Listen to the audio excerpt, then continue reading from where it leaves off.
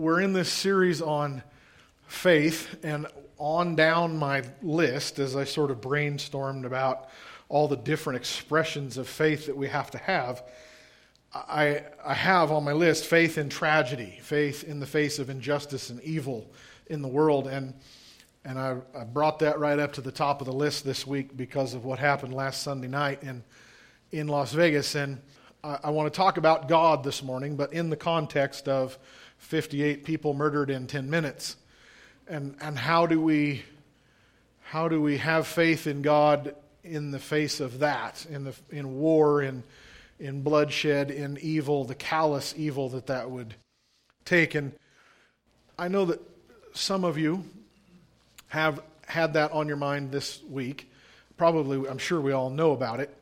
Some of you, though, you're not really too concerned about it. It didn't affect you personally.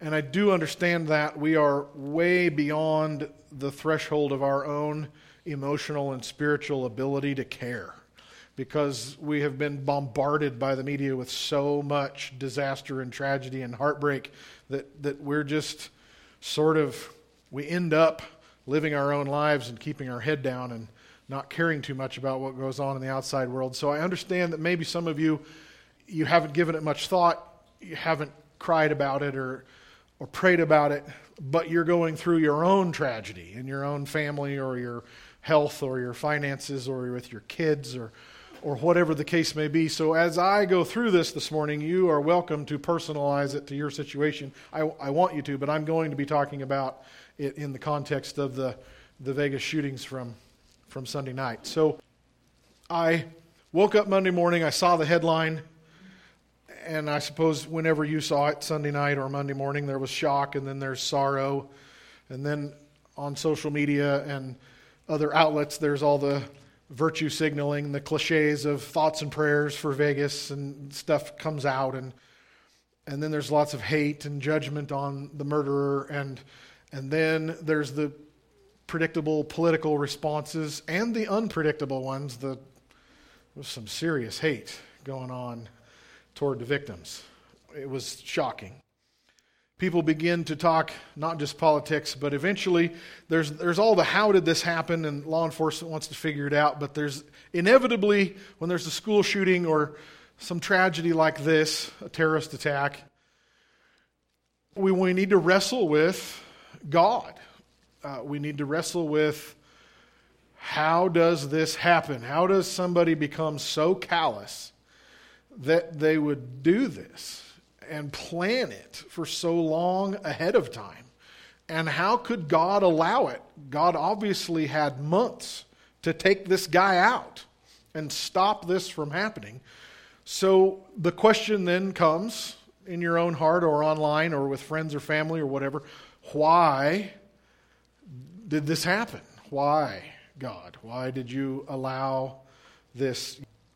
How could God allow something this tragic and senseless to happen? And on Facebook this week, there was a man who asked that question publicly to his friends, and whatever he said, how could a loving God allow this to happen?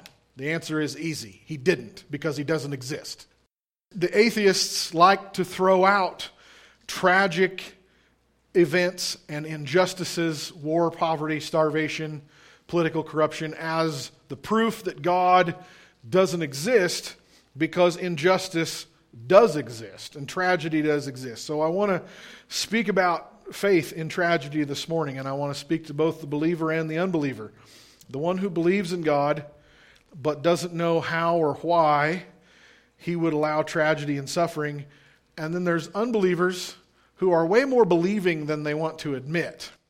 There's a lot of really mouthy atheists out there who get online in the comment section, and you can find them everywhere. They say they don't believe in God, but they do. They just hate him. And they want him to not be real. Because I don't go online and post hatred toward Buddha and Muhammad, because they're not around. But there are unbelievers that genuinely hate God and hate Christianity, and they're actually acting out of a lot of pain and usually some past church experience, actually. But there are some who are genuinely looking for a logical answer, and an answer that they can wrap their brain around and say, okay, that makes sense. And so I want to give you some of those this morning, so that maybe this question was on your heart and mind this week, or maybe you have a family member or a friend who needs to hear this. So I want to answer your questions. I want to equip you to answer other people's questions. How do we think about a God who allows injustice, tragedy, murder, war, poverty, suffering, cancer, all of the above? What is that? So we're going to start with this question of how would God allow this? And there are many ways to word that. How would a loving God allow this terrorist attack? Or if God is real, then why didn't he stop it? There's ways to say it, but it all is essentially the same question. The believer is asking for faith. The unbeliever is asking for truth. And I want to start by saying that question is a totally legitimate question to ask. People all through the Bible ask God to explain himself. There are numerous great heroes of faith that demand that God answer for injustice and suffering. And let's start in Psalm 10 with David. He says, "Why do the wicked get away with despising God? They think God will never call us into account. But you see the trouble and grief that they cause. You take note of it and punish them. The helpless put their trust in you. You defend the orphans. Break the arms of these wicked people. Go after them until the last one is destroyed." David is wrestling with God over some situation that he has observed where somebody has been evil and they've gotten away with it, and it looks like God didn't stop it. And he asks God, why is this happening? And he says, get him, God. Come on. The entire book of Job is Job demanding that God answer, why did you allow this tragedy in my life? All of his kids died in 5 minutes. I mean, that's a big, big tragedy. He lost absolutely everything. And he wants God to answer. The entire book of Habakkuk, asking questions of God. God, I see that wicked people are succeeding and the righteous people are suffering. That doesn't match what your word says. Explain that. So I'm telling you, when we have these questions, why did God allow this? Why didn't God stop this? How did God create this world that's so broken and evil and painful? Those sorts of questions are totally legitimate to ask to God. Jeremiah 12, the prophet Jeremiah asks God, explain yourself. Why do the wicked succeed? Why am I suffering? I'm delivering your word and I'm the one paying for it, God. I want to read to you Psalm 73. It's not going to be on the screen. This is the New Living Translation. Asaph is the author. He says, I almost lost my footing. My feet were slipping and I was almost gone. For I envied the proud when I saw them succeed despite their wickedness. They seem to live in such painless lives. Their bodies are healthy and strong. They don't have troubles like other people. They're not plagued with problems like anyone else.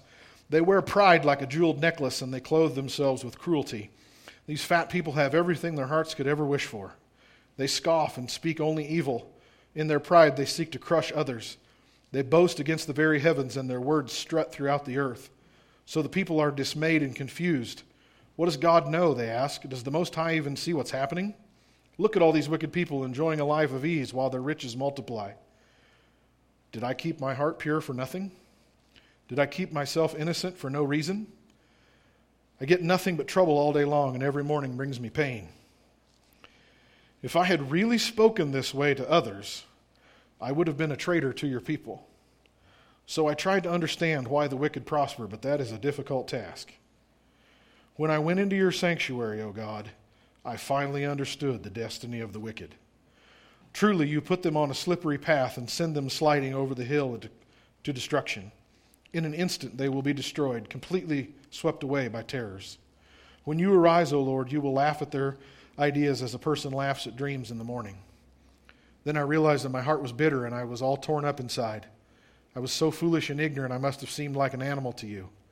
But yet I still belong to you, and you hold my right hand. You guide me with your counsel, leading me to a glorious destiny. Whom have I in heaven but you? I desire you more than anything on earth. My health may fail, and my spirit may grow weak, but God remains the strength of my heart. He is mine forever. Those who desert him will perish, for you destroy those who abandon you. But as for me, how good it is to be near to God. I have made the sovereign Lord my shelter, and I will tell everyone about the wonderful things you do. Asaph's got some pretty serious charges against God. He sees that there are people living in corruption and sin, and they're living pretty well. And he said, I made myself pure, and it hurts. And he said, I almost lost it. My faith almost died. I almost quit until I went into your house, God, and I worshiped you, and I saw who you were. And I believe your word, and I believe your promises, and I see that the people who don't repent, the people who bring evil, will be punished, and the righteous will be blessed and protected. So all of that just to say, when we have these questions, even complaints against God in our heart, it's totally legit to take that to God and tell Him. You don't have to bury that down in the bottom of your heart and act like you don't feel it. God, why did you let that person die that I loved? How did you let this failure happen? How did you let that person sin against me and hurt me so bad? How do you stand by and let 58 people die in 10 minutes? Those types of questions are perfectly legitimate. I'm here to give you 3 answers this morning. I don't claim that they are the only 3 answers. They're just 3 that I thought of this week. So again, I don't claim that it's complete. I just have some things for you to think about. Those of you who've been around have heard some of this before, but I promise you there's new stuff here for you to think on and meditate and pray about. So we'll start with the question, how could God allow tragedy? How could He allow this senseless, callous, just almost unimaginable atrocity to happen? We can word that other ways. If God is good, why does evil exist? If God loves us, why didn't He stop this? There's lots of different ways to word the question. This is just how I'm going to start with it. If God is real and He's good, how could He allow this? C.S. Lewis wrote, "It is essential to examine the assumptions within a question." When we ask a question, we have to understand the question is not the beginning point. We have some assumptions behind that question. This question assumes, using the word allow, assumes that God could have stopped it. This question assumes that God has power. This question assumes that God is against what happened in Vegas or in your life. So there are some assumptions, and let's look at a few of them. One assumption in that question is that God is all-powerful. The word is omnipotent. One assumption is that God is everywhere. He's omnipresent. God is all-knowing. The word is omniscient. And that God is perfectly good and loving. All 4 of those presuppositions are biblical Christian truth. They're true. Every one of those is true. God is all-powerful. He does know everything. He is everywhere. He is perfect good, and He is perfect love. There are some other assumptions in there, in that question, that a loving God would want to have stopped this terrorist attack, that God could have stopped it. Another assumption is that nothing that happens in the universe without God's permission, so God must have given His permission for this to happen. That's all assumed in that question. Why did God allow this? Or how could have God allowed it? Or if God is good, why does it happen? So yes, God is all-powerful. Yes, He knows everything. Yes, He is everywhere. He is perfect love and He is perfect good. And He has all power.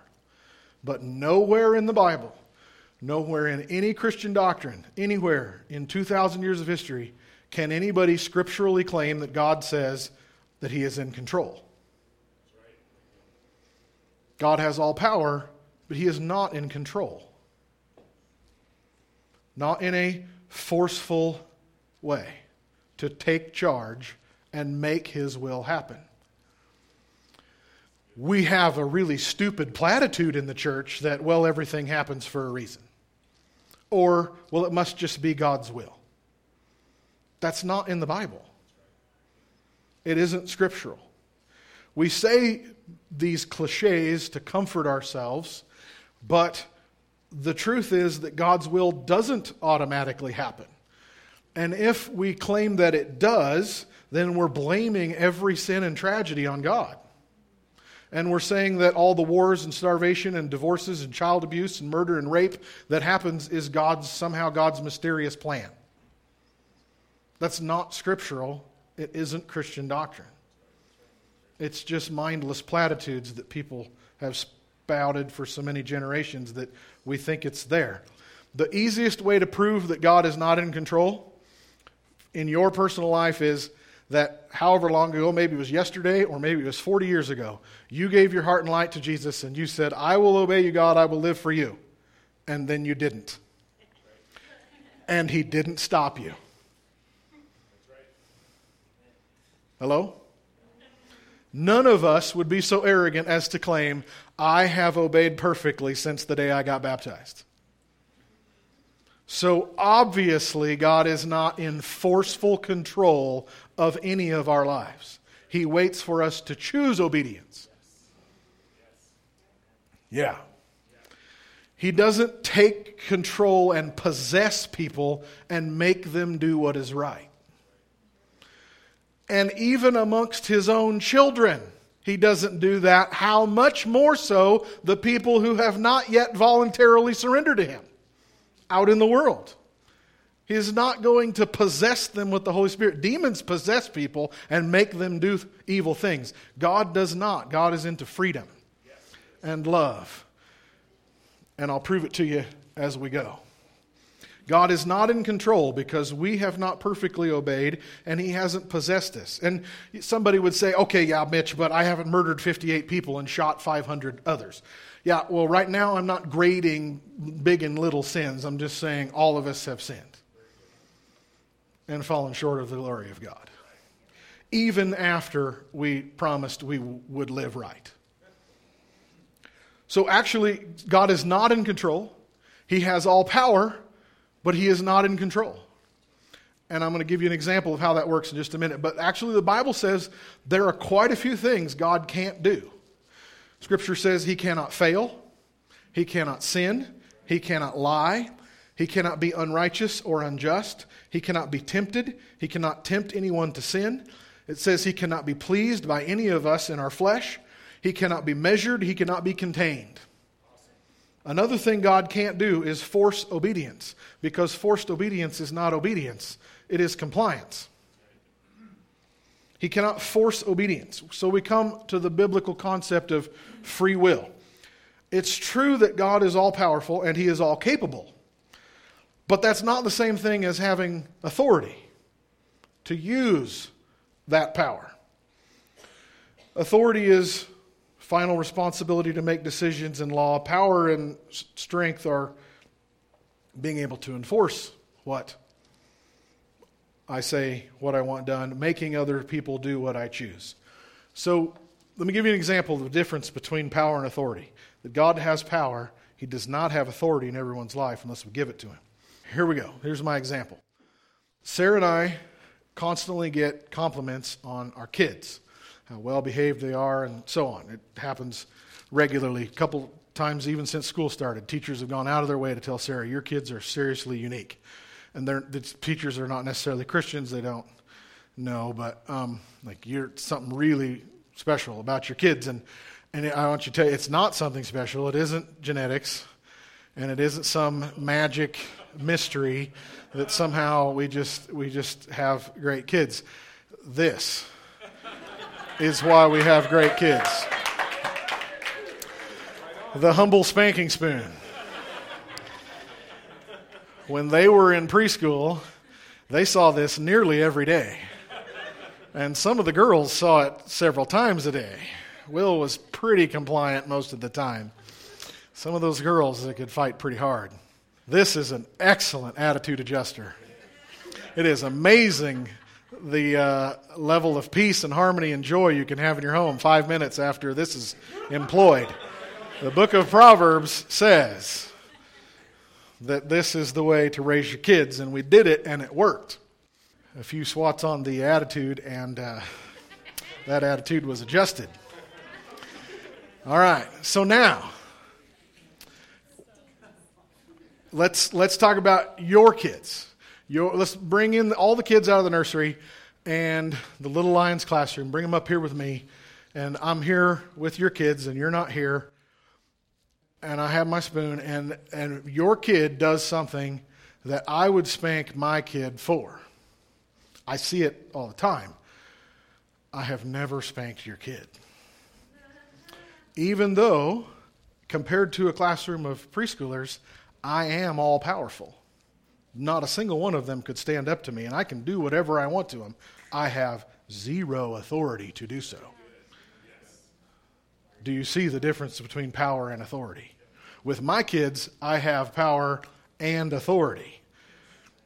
Compared to your kids in size, I am all powerful, but I have no authority to spank your kid. In fact, it is creeping you out that I'm even using this as an example. And I mean that because I want to show you how gross it is to try to control someone when you don't have authority to do it. How gross it would be for God to possess us if we don't voluntarily surrender to Him. Do you see it? Parents, employ it.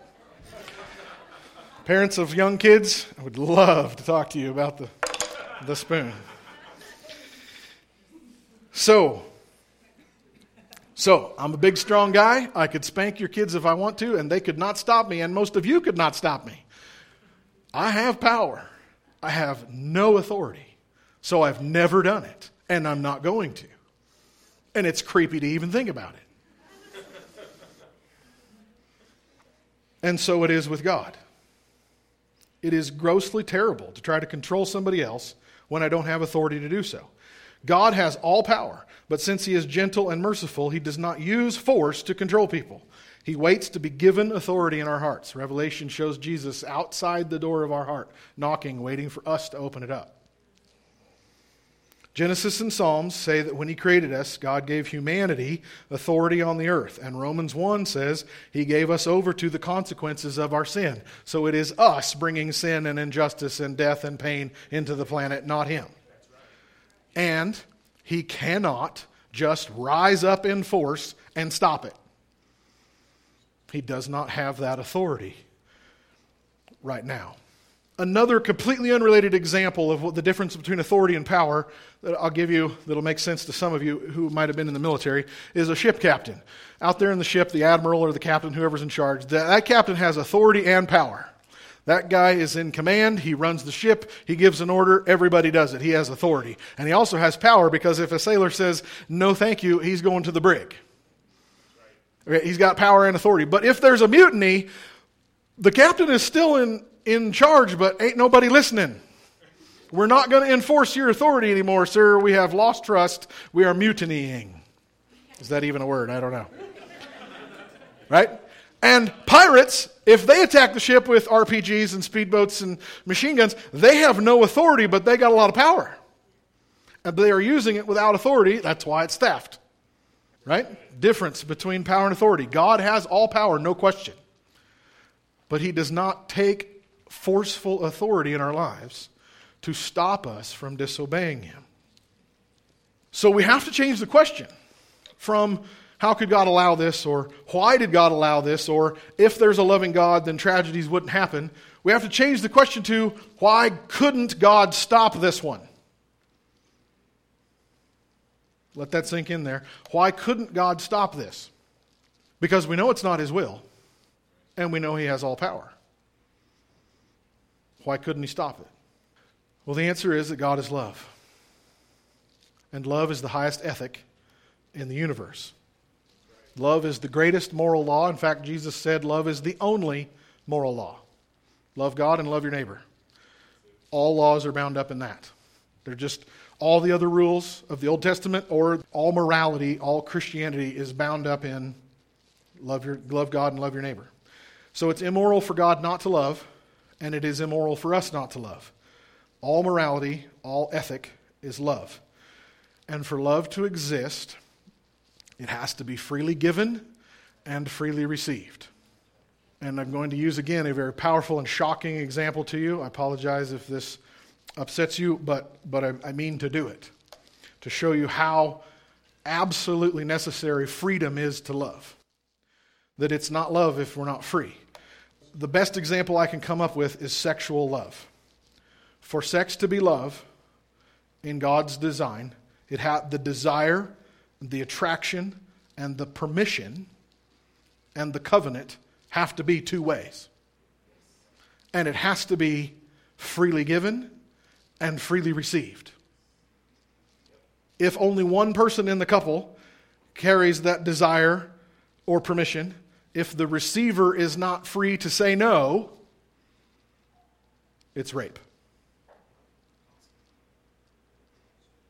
Love must be equally two ways and completely free to say yes and completely free to say no, or it isn't love.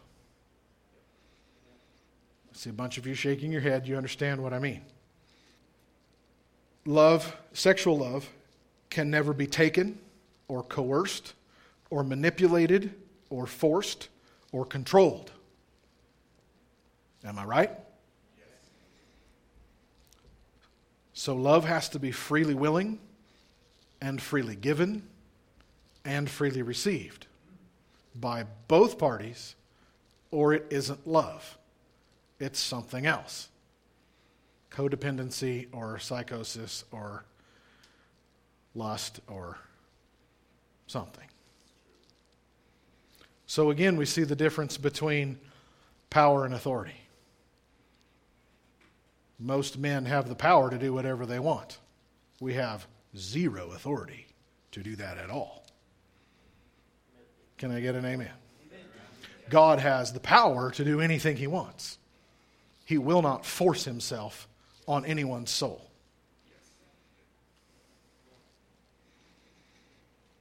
Anything else is not love. Love is complete freedom from forceful control. It is to give the person that you love complete personal autonomy. That's love. Free will is really free. It was for freedom that Christ set us free. Christ set us free so we could be free. Period. Not so that we can be bound up in a bunch of laws. But then we choose to obey Him.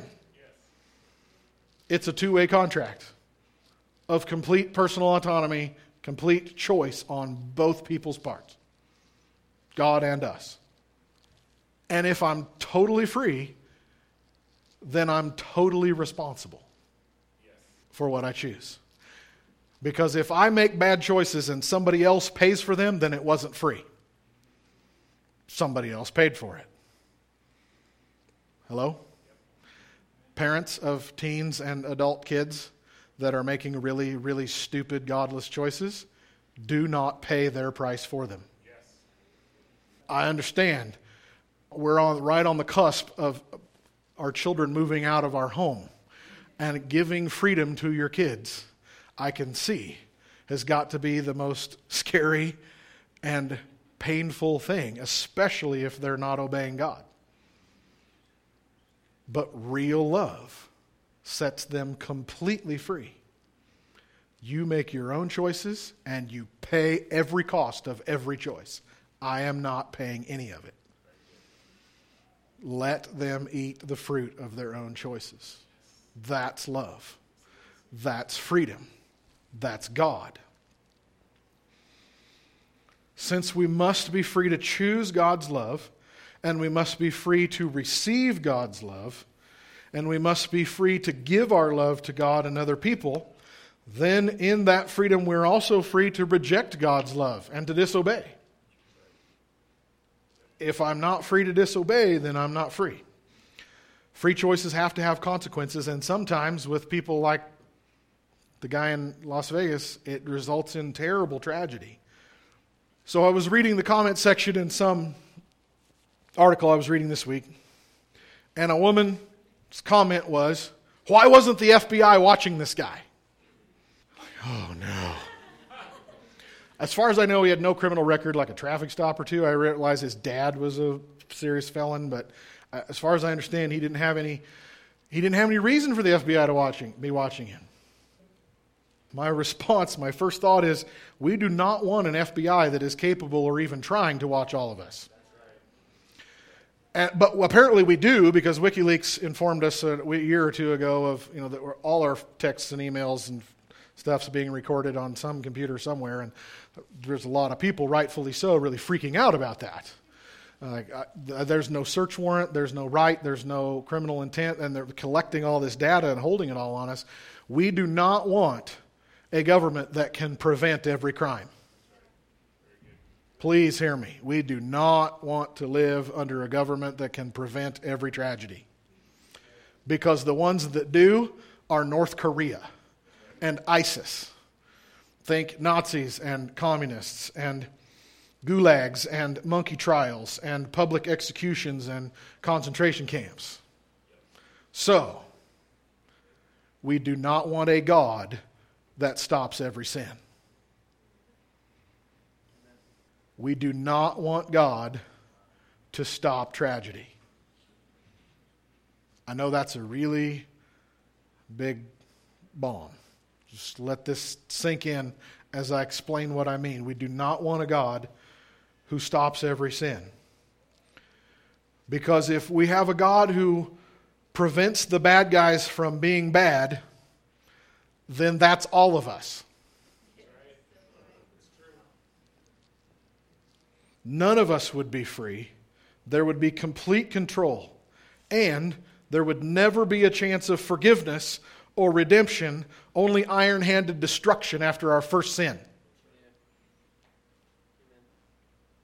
Well, I don't want God to stop me. I just want God to stop the other guy.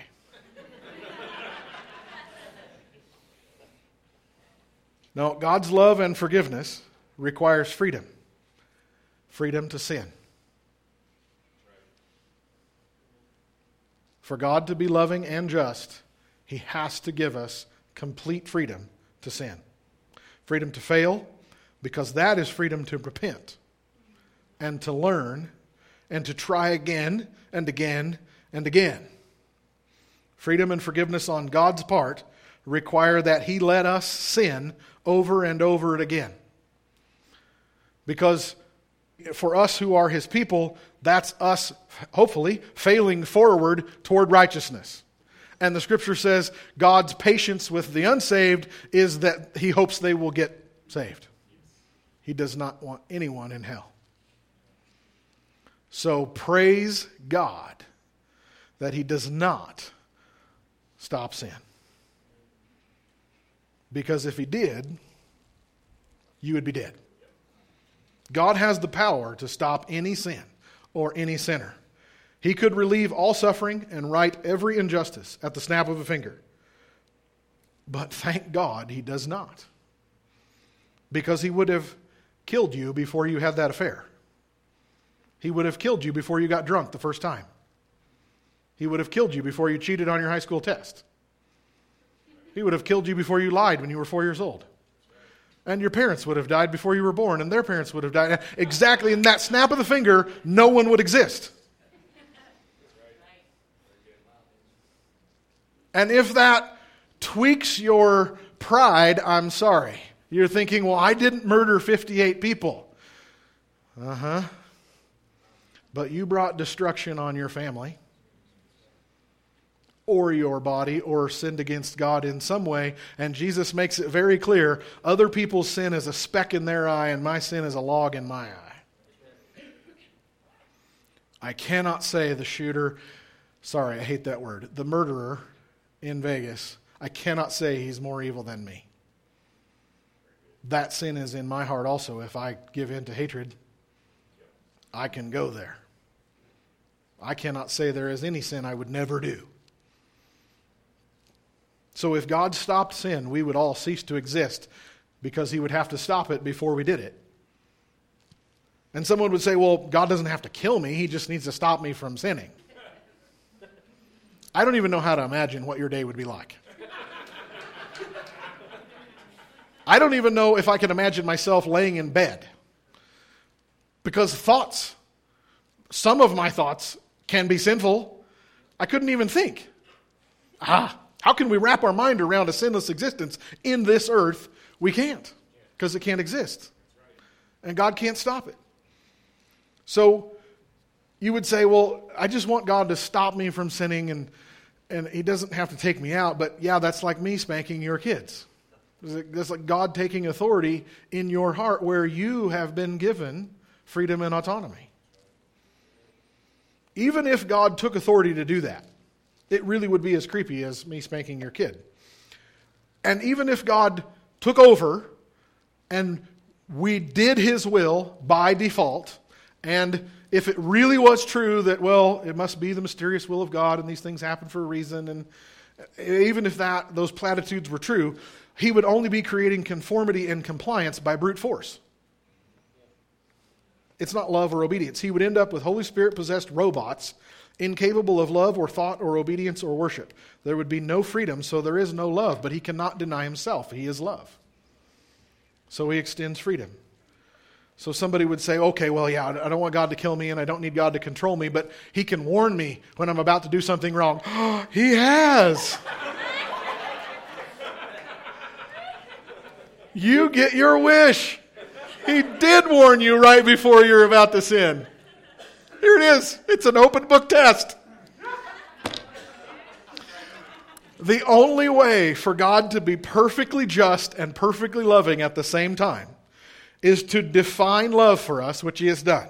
Remember, love is all definition of right and wrong is defined in love. He has defined love for us. He has extended to us complete moral freedom to make our own decisions about whether we're going to obey that love or not. And for him to be perfectly loving and just at the same time, he must forgive everyone who asks, and he must kill everyone who rebels. That's perfect love and perfect justice at the same time. All of those things must happen, and guess what? That is the gospel. That is this book. So my number one answer to the question is, how could God allow tragedy and death and destruction and murder and things in our lives? I don't say it's the number one answer, but it's just the number one on my list. The answer is that God loves us enough to give us complete personal freedom to choose him or not. And some people don't. And it isn't God doing the evil, it is them choosing to disobey God. Yes. And that freedom is perfect love, even though it creates a pretty difficult existence in this world, in this life. A second answer I have for you, these are not necessarily related or in any order, but a second answer I have for the question of, if God is loving and good and perfect, why did he create a world with so much evil in it? The second answer I have for you is, God did not create evil, because evil does not exist. There is no substance to evil. God did not make anything evil. Nothing evil exists. Let me explain it in nature and science for you, and you'll see it in the Spirit. Darkness does not exist. Darkness is not a thing. It is the absence of light, which is a thing. Light is made of photons and energy. God created light. Darkness is the absence of light. Yes? Silence is not a thing. There is no substance to silence. It is the absence of sound, which God created. Sound is energy waves, and God made that. God did not make silence. Silence is the absence of something that God made. There is no such thing as a vacuum, and I don't mean your carpet vacuum. I mean a vacuum like outer space. A vacuum is nothing. A vacuum is the absence of matter, which God did create. But the vacuum is where the stuff that God made is gone. There's a vacuum.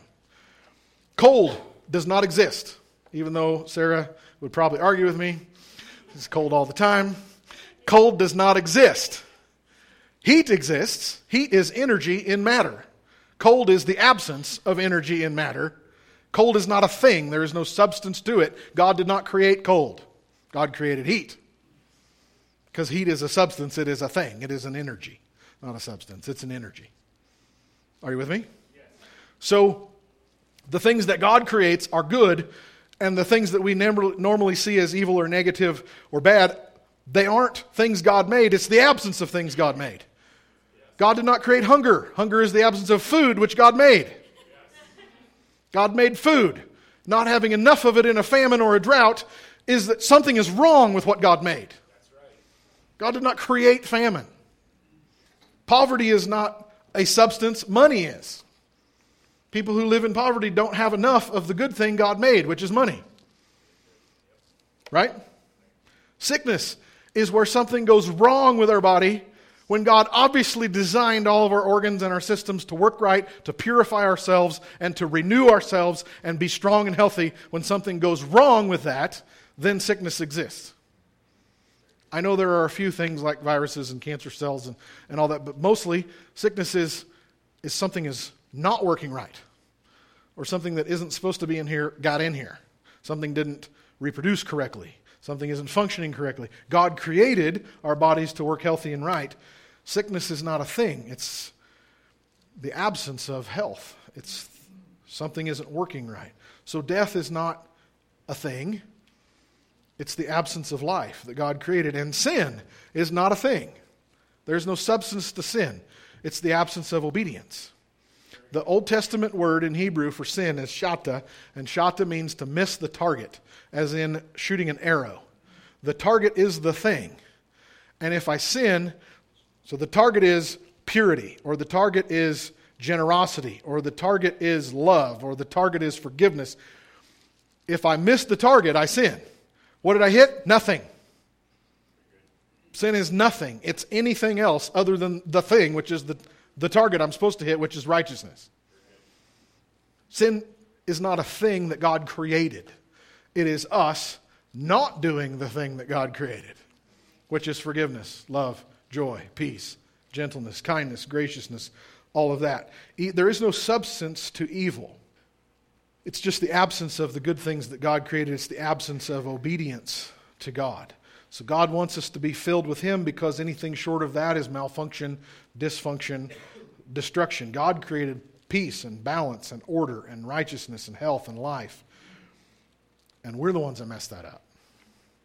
So Tom Gilson wrote this week that shooting tells us more about ourselves than it does about God. Again, the question was, if God is loving and good and perfect, why did He create all this evil in the world? He did not create the evil, because evil is nothing. There is no creation or substance to evil. It is us not doing the thing we're supposed to do, that God did create.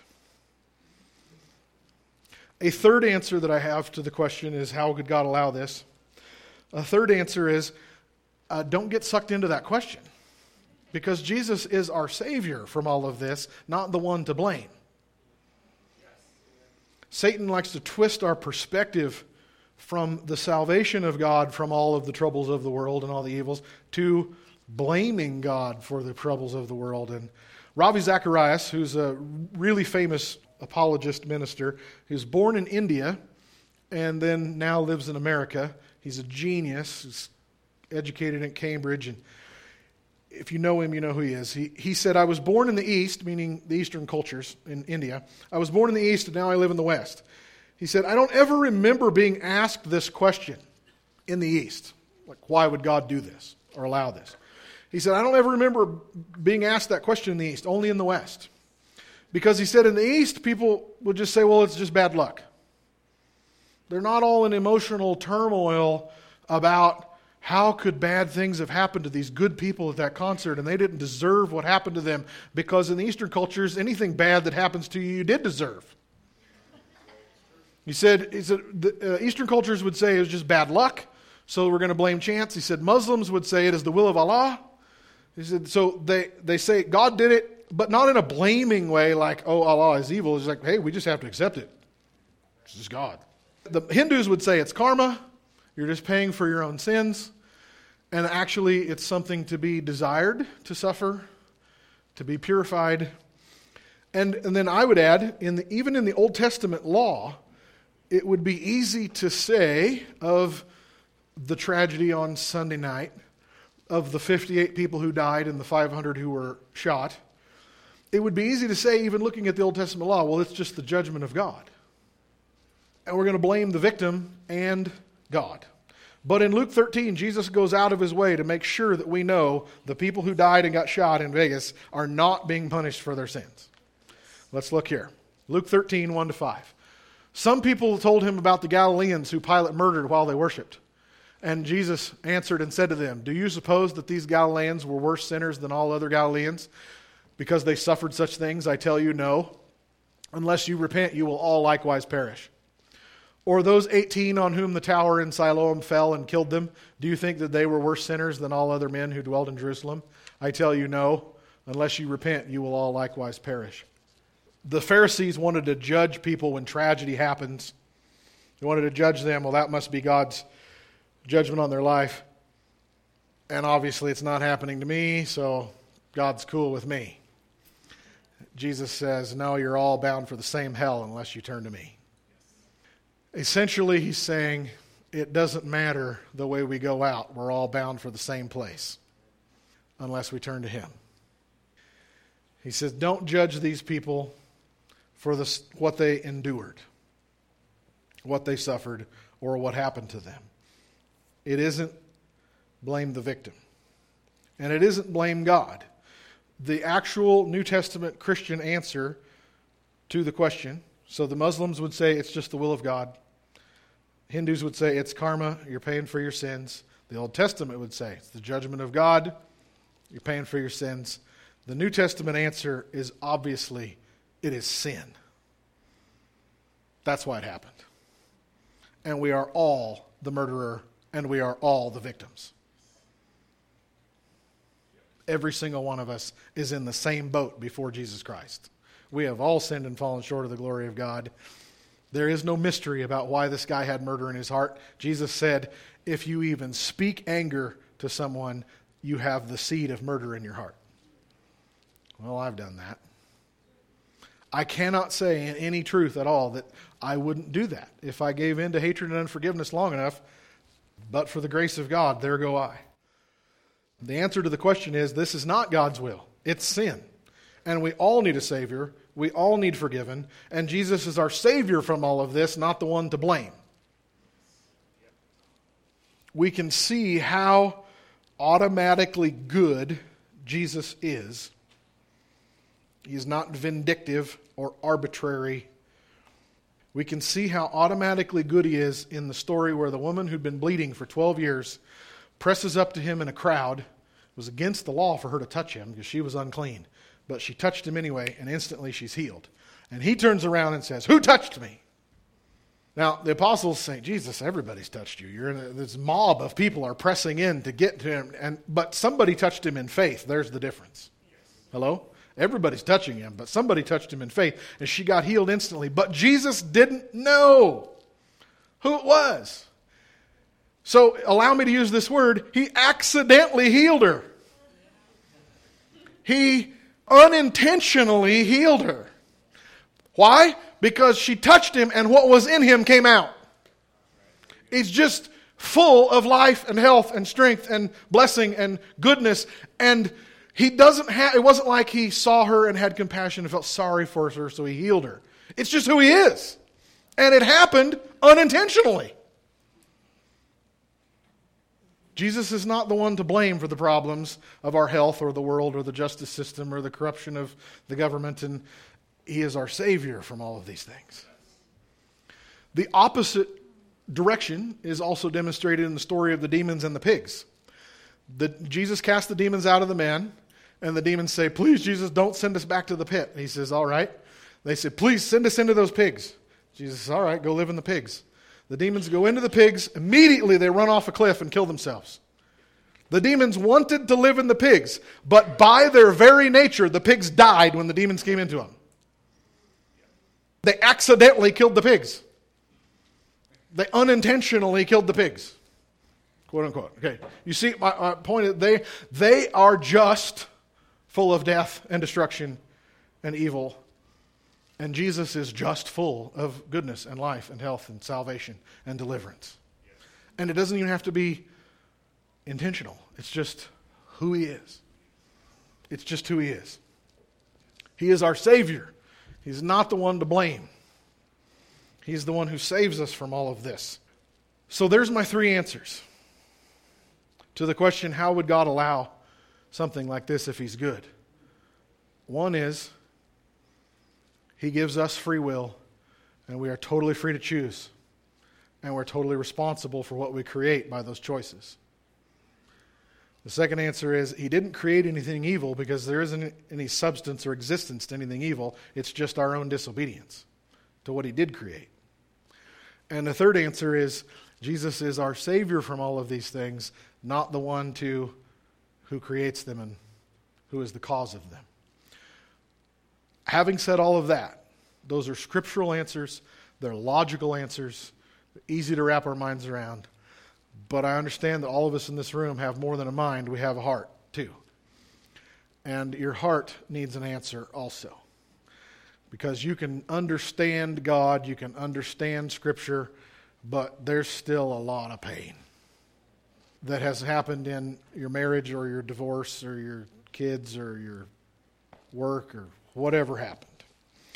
So I just want to say this, that I understand that preachers and apologists, we can throw out Bible verses and have a watertight case for these things.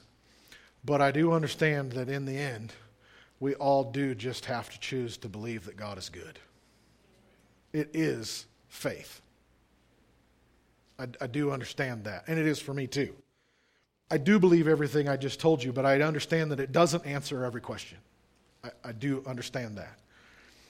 At the end of the day, we have to have faith that God is good, that He is righteous, that He is just, and He is loving, even when horrendously terrible stuff happens. Psalm 18:30 says, "As for God, His way is perfect. The word of the Lord is proven." God is perfect. His word has been proven true. My life does not match up to that. The space in between is called faith. And every Bible character had to wrestle with that, and every Christian for 2,000 years has had to wrestle with that. And faith is a choice to be assured of what we have not yet seen. What have I not yet seen? That God has made everything right yet. I haven't seen that. There's a lot of really beautiful promises in that book. I haven't seen them come true. The space in between is faith. I choose to believe the promise. I choose to believe the Scripture. I choose to believe the Word. I choose to believe that God is good, even when really terrible stuff happens, even when really hard stuff happens, even when the promises and the prophecies and the Scriptures haven't happened yet. I understand that it truly takes faith. Faith is being assured of what we haven't seen yet. We don't understand why God does what He does. We don't understand why God doesn't do what He doesn't do. If we did understand Him, that would mean He was smaller than our brain. I don't want a God that's smaller than my brain. I want a God I can't understand. I have to have a God I can't understand. Because that, by definition, means He's bigger than me. You think you have God figured out? You're deluded. Psalm 119, David says this, "I know, O Lord, that your judgments are right, and that in faithfulness you have afflicted me. I pray, let your merciful kindness be my comfort according to your word. Let your tender mercies come to me that I may live, for your law is my delight."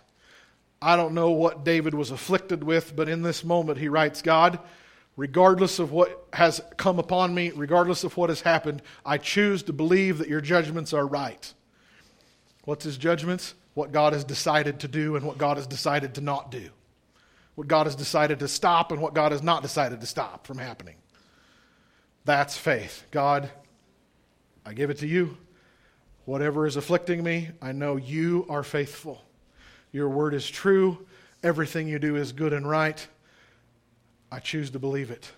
And what happens? Comfort. Tender mercies. It isn't us pacifying ourselves or deluding ourselves with some blind faith. We understand that there are questions that are not answered. But there is faith. And in faith there is peace. I choose to believe that God's word is true. I choose to believe He is good and just and loving. I choose to believe there is a day coming when everything will be set right. Every injustice will be satisfied, and every question will be answered. From Psalm 37.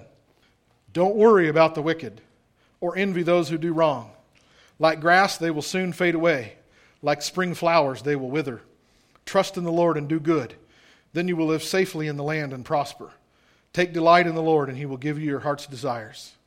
Commit everything you do to the Lord. Trust in Him, and He will help you. He will make your innocence radiate like the dawn. The justice of your cause will shine like the noonday sun. Be still in the presence of the Lord. Wait patiently for Him to act. Don't worry about evil people who succeed. Don't fret about their wicked schemes. Stop being angry. Turn from your rage. Do not lose your temper. It will only lead you to harm. For the wicked will be destroyed, but those who trust in the Lord will possess the land. Soon the wicked will disappear. Though you look for them, they will be gone. The lowly will possess the land and will live in peace and prosperity. The wicked plot against the godly. They snarl at them in defiance, but the Lord just laughs. He sees that their day of judgment is coming. The wicked draw their swords and string their bows to kill the poor and the oppressed, to slaughter those who do right. But their swords will stab their own hearts. Their bows will be broken. It is better to be godly and have a little than to be evil and rich. For the strength of the wicked will be shattered, but the Lord takes care of the godly. Day by day the Lord takes care of the innocent, and he will receive an inheritance that lasts forever. They will not be disgraced in hard times. Even in famine they will have more than enough. But the wicked will die. The Lord's enemies are like flowers in a field. They will disappear like smoke. The wicked borrow and never repay. The godly are generous givers. The Lord blesses those who possess the land. Those he curses will die. The Lord directs the steps of the godly. He delights in every detail of their lives. Though they stumble, they will never fall, for the Lord holds them by the hand. Once I was young, and now I am old, yet never have I seen the godly abandoned or their children begging for bread.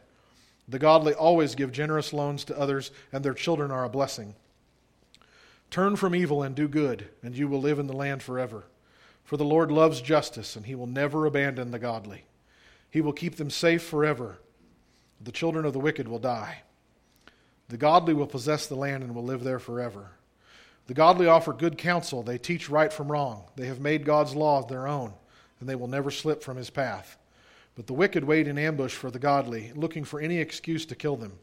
But the Lord will not let the wicked succeed, or let the godly be condemned when he is put on trial. Put your hope in the Lord. Travel steadily along his path. He will honor you by giving you the land, and you will see the wicked destroyed. I have seen wicked and ruthless people flourishing like a tree in its native soil, but when I looked again, they were gone. Though I searched for them, I could not find them. Look at those who are honest and good. There is a wonderful future awaits for those who love peace. But the rebellious will be destroyed. They have no future.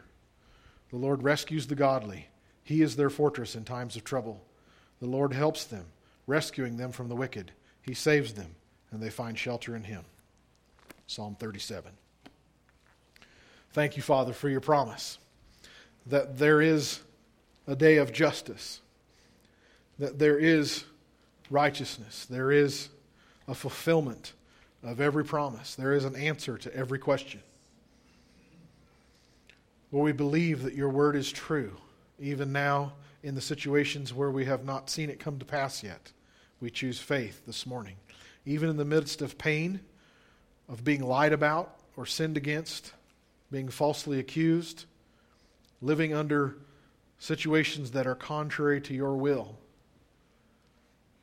we choose to believe your word, that you are faithful and good, that you love us, that you are our healer and deliverer and Savior, not the author of our troubles. Lord, forgive us for anger with you or anyone else when things didn't go the way we thought they should go. Lord, right now we release accusation against you or anyone else. We forgive. We speak love and forgiveness, and we receive your mercy and your comfort and your peace. Lord, we do have some honest questions. We do have some needs. We do have some situations that we need you to make right. We need your deliverance and your healing and your salvation. We need your forgiveness. We believe that you hear our prayer, that you are good, that you are kind, that you are perfect love, that you are perfectly just. Everything you do is right, and everything you don't do is right. And one day, everything will be made right. Every question will be answered. And you will be proven righteous and true in everything that you did and everything that you didn't do. We choose to follow you in faith. Thank you for your word that gives us direction. But even with unanswered questions, Lord, we will trust you. We will obey you. We will follow you.